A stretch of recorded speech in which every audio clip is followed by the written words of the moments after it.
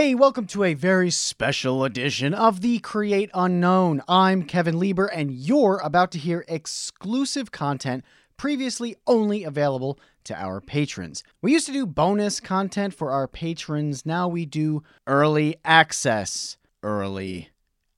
So thanks to all of our patrons, old and new. Now please enjoy listening to engineering madman William Osman discuss some love life advice. We get to hear Matt's underground Thai food story, William's grandma's loser letter, and, of course, the Vin Diesel laser cut ham sandwich.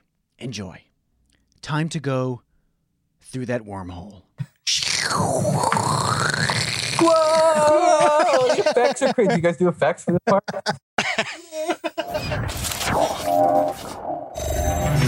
Have you ever seen the clip or the GIF of Star Trek: The Next Generation where it like stabilized the shot? Oh, I feel like I have where they're seen supposed this. to be shaking. So, Yeah. you know, like the Enterprise got blasted or something and the whole ship is shaking. But they somehow figured out a way to stabilize the shot while And they're just sitting there. Everyone's just like... Everyone's like this. And it's the dumbest looking thing that you've ever seen. They're like, oh, that's hilarious. it looks so bad. Oh, and I can't believe that only the patrons got to see our Star Trek: The Next Generation shaking. That's why you should become a patron. I think that they should see the first half of everybody should see the first half of that. So they know the jiggly things that they're missing. What they're missing. Yeah. The jiggles occur through the wormhole. Yeah. The only thing the patrons are going to see is you surviving it, you coming out of it. Right. That's important. Yeah. Someday we'll actually have a wormhole animation. It'll make that better. Maybe someday we'll have a wormhole. Yeah. Why don't you think big? Just do the Doctor Who thing. That's between Osman and Reeves to figure that out. And what did you decide on cuisine, by the way? Did you make a decision? Did you commit? I think I'm going to go Thai food. I'm trying to look for... I can't find the... Oh, there's the noodles.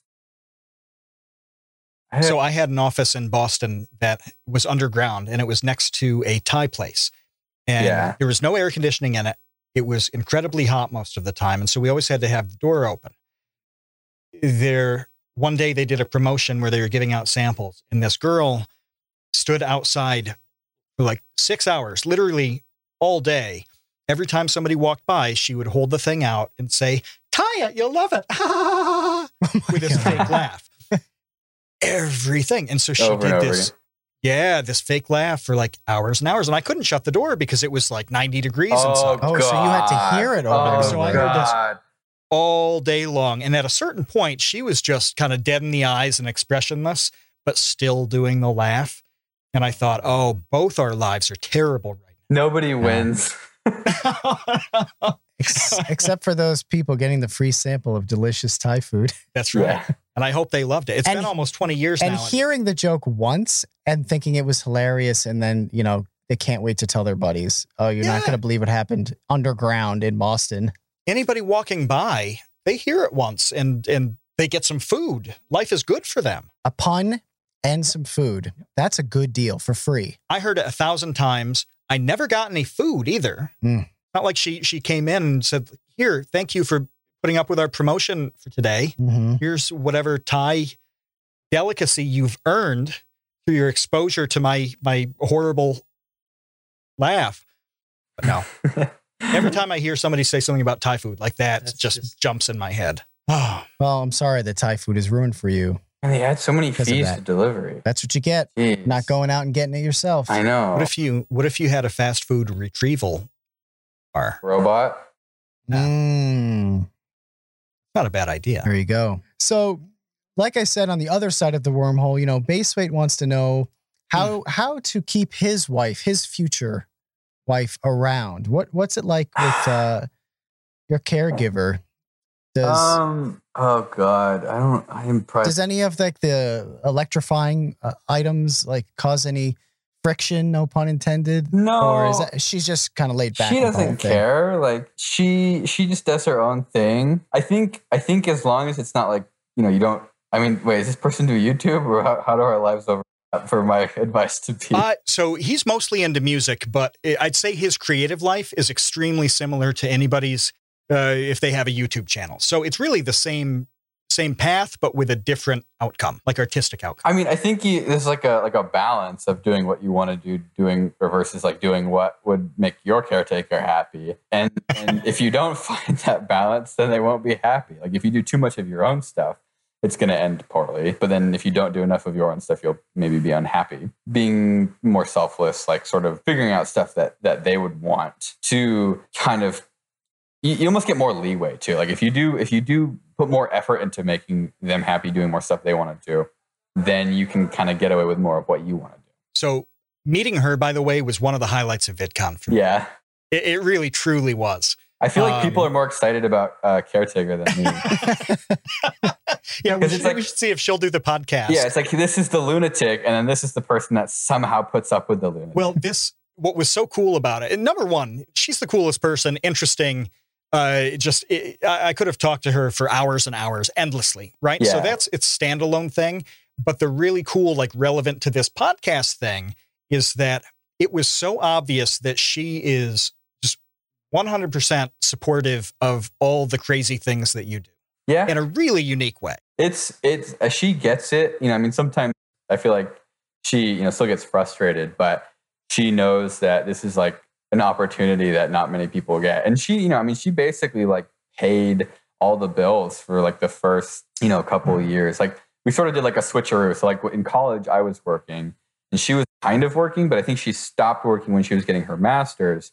And I was paying for everything. We were living at my parents' house, so there was no rent. But like, I paid for like some of her like tests for her credential and stuff like that, and other things in general. And so then once I graduated, I started trying to do my own thing, which was non-YouTube stuff, like trying to build like a little product to kickstart or crowdfund, and then to kind of making YouTube videos or doing contract work. And she basically allowed that to happen. And so she's, pretty awesome in that regard. She was like basically willing to let me be a loser. I mean, like my grandma literally wrote a letter to me saying like, give up on your dreams. It was kind of shitty. I don't know if I, whoa. Yeah. And it was like, that's kind of heavy.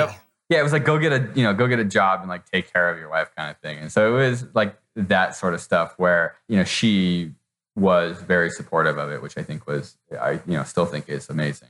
Well, then I have two follow-up questions. First of which is just a comment, I guess, because that kind of leads into Jesse's question about being pressured by friends and family about not doing your job. But before we get to that and you can expand upon the grandma letter a little bit. Oh, yeah. Was your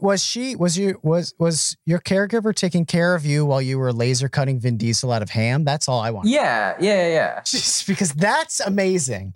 It's one thing to be like, honey, I'm building a business. I'm going to do a Kickstarter and, I'm going to be an entrepreneur. It's another thing to be like, come home from work and you just have like ham slices all over the place. And you're like, trust me, this is going to lead to something good. Yeah. I think the worst part of that for her though was that I kept it in the freezer for like a year and a half. The bust, the sculpture. So it was taking up space in the freezer, and it was getting it was like freeze drying, like the ice is sublimating out, and so it starts getting really dehydrated. And so it looked like someone had sliced them with 1,000 razor blades because all the fibers were separating. So at what point do you throw that out after a year? When is the day to throw away the Vin Diesel? When the house burned down. Oh, so you didn't have to make a hard decision, did you? No, I didn't have to get rid of Vin Diesel because nature did that for me. Nature, yes. Yeah. I honestly, Mother Nature swept in. A little bit of a relief that I didn't have to make that decision. Yeah, it was out of your hands. Yeah, we've talked, Kevin and I, through however many years now. We've been both through different stages of having, supportive people and people who like take your stuff seriously, and it really matters. It really makes a difference. Like the other night I was, I'm exploding in the living room, whatever. And, Maura comes in, she's like, what are you doing? And I'm like, well, I'm watching Quackity pretend to be a girl on Facebook. And he's getting called by these Indian men. And they don't realize that he's a boy. And like, she stops me and she's like, Okay. She's like, I don't care. I'm glad you're happy. See you later. Yeah, exactly. She's like, I'm going to go back into the kitchen. Just do your thing. Like, I'm out. So I didn't need her to sit down and watch the video with me. Right. I just needed her to like be okay with me doing it. Right. And that's fairly not rare. make some snide remark about you wasting your time when you're clearly just having fun and letting off some steam. She's like definitely like one of the most supportive people. I think my mom too. I think my mom is like my number one fan, which is sort of hilarious. The only shit I've gotten is from my grandma, who just doesn't know anything about anything. Like, this is, not her territory at all. This wasn't even YouTube too. This was like in regards to like this, like the Kickstarter thing I was trying to do. I was building this little tiny like gardening sensor, which is even like a worse thing to like shit on. Like, it's like that's a legitimate solid idea. Yeah. Right. And it, I mean, like, whatever, but still, it's like the YouTube stuff I get, like that sort of from the outside can seem really dumb, where you're like, this, like, you're never going to have success doing this. Like, just get a job.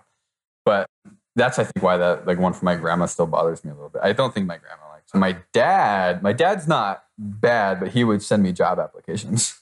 He still kind of does. He sent one, a bit of a hint on that, isn't it? Yeah. But, he gets it. Like, I sort of tell him about all the stuff we do and like the ad revenue we can generate and stuff like that. And it's like, oh, okay. Like, they still don't get it, but they know that you've become successful doing it. And so they know that they can't say. So I don't know what order we're going to release things on, but I was talking to my friend Sean, who will either be on an episode before or after somebody sees this. Who knows? Sean Malone. Right. Probably after. I think after. Yeah. So you guys will come to get to know him eventually. But anyway, we were thinking, like, how do you measure why the stuff you do on YouTube matters? And we were thinking that if you get a watch time that's a number of years that's greater than the years that you've lived, like, humanity has spent more time watching your material than you've spent alive. Yeah. How many people in human history can claim that kind of metric? Not a lot. No. Point of zeros. Think of it this way. This is my favorite way of thinking about it. Take all those hours and multiply it by minimum wage. Oh, yeah. That's the amount of value created. That's the amount of value, or like, in a way. Yeah, it's like a good indication of like that, like how people value their time and what they spent their time on. That's a really cool way to look at it. I never thought about it that way. I like that. Yeah, it's good. I really like that. We're going to have to crunch some numbers. Yeah. It's horrifying. The numbers are horrifying. But I think, that's a good justification to get somebody to understand that what you're doing at least has value to a lot of other people. Maybe not to them, which there are a lot of YouTube channels that have zero value to me, even though I work in YouTube. A lot. Most of them. Yeah, probably. Most of them. But I can't argue with the fact that the rest of the human race likes them, or a portion of them does, Yeah, that's crazy though, that, it's going to happen though. Anytime you do something that strays from that degree or work experience, or even, like your dream on it, you do get that subtle line of questioning. It's like, why don't you use your powers for good? Like skepticism. Yeah. Yeah. I've come to terms recently with the fact that we're going to have to be the first really old people that actually understand any of this. Like let me explain that a little bit more. Like for years, like 5 years ago, okay, I was thinking, well, 5 years from now, everyone will understand YouTube, and this won't be this like black box of like weird, like unintelligible nonsense. I'm over that. Like, that's not happening. It's not going to happen in the next 5 years. It's not going to happen in 5 years after that. Yeah. It's only going to happen when we're like the 65-year-olds. Yeah. It's like the whole like generational shift. It has to be a full generation. Most common question people ask family, friends, or whatever, is like, oh, and you make money doing that? And it's always like kind of insulting, because it's not like, it's like, oh, are you able, does that pay your bills? It's always like, that makes money. Almost like kind of they're grossed out by like that. What you do is like, I don't know. I had a surgical consult a year ago. Yeah. And that's exactly what the guy said. He's making small talk, as he's like flipping through my file, whatever. He's like, what do you do for a living? I'm like, oh, I help out working on science and math videos. They're on YouTube. That's all I said. And he's like, you can make a living doing that? He's like, all right, cringe like lord, what you just said. go get a real job. I know. You live in And your the funny parents' thing is- basement. The funny thing is that when the like estimate kind of for the surgery came through, it was less by like $2,000 or $3,000 than a sponsorship that I had just seen go through. And I was like, boy, I know a total ding dong who just made more money like shouting out something for 30 seconds than you're going to make cutting me open safely. Right. But so yeah, nobody understands what that's like. Yeah, and it's like they understand, like people understand it from like a traditional media aspect of like, oh yeah, if you're on TV, you must be making millions of dollars. But like I've seen like day rates for I have some friends who've done some TV stuff, and it's like for how inconsistent the work is, like it's not a lot of money. Like it's almost scary how little money you get paid for how. Like, oh, you get 2 weeks of work and then you have to go find another gig. Like if you made that money every day, it'd be great. But like, you need to have a job, like a consistent source of income. But then the instant it turns to like YouTube, it has such like a kind of connotation of like being an amateur that, people just assume that it's like a hobby. Yeah. The being an actor, I think is very scary from like, that's way riskier to me. Yeah. Because it's like, even if you somehow get on a hit show, maybe that hit show runs for 2 or 3 seasons if you're lucky.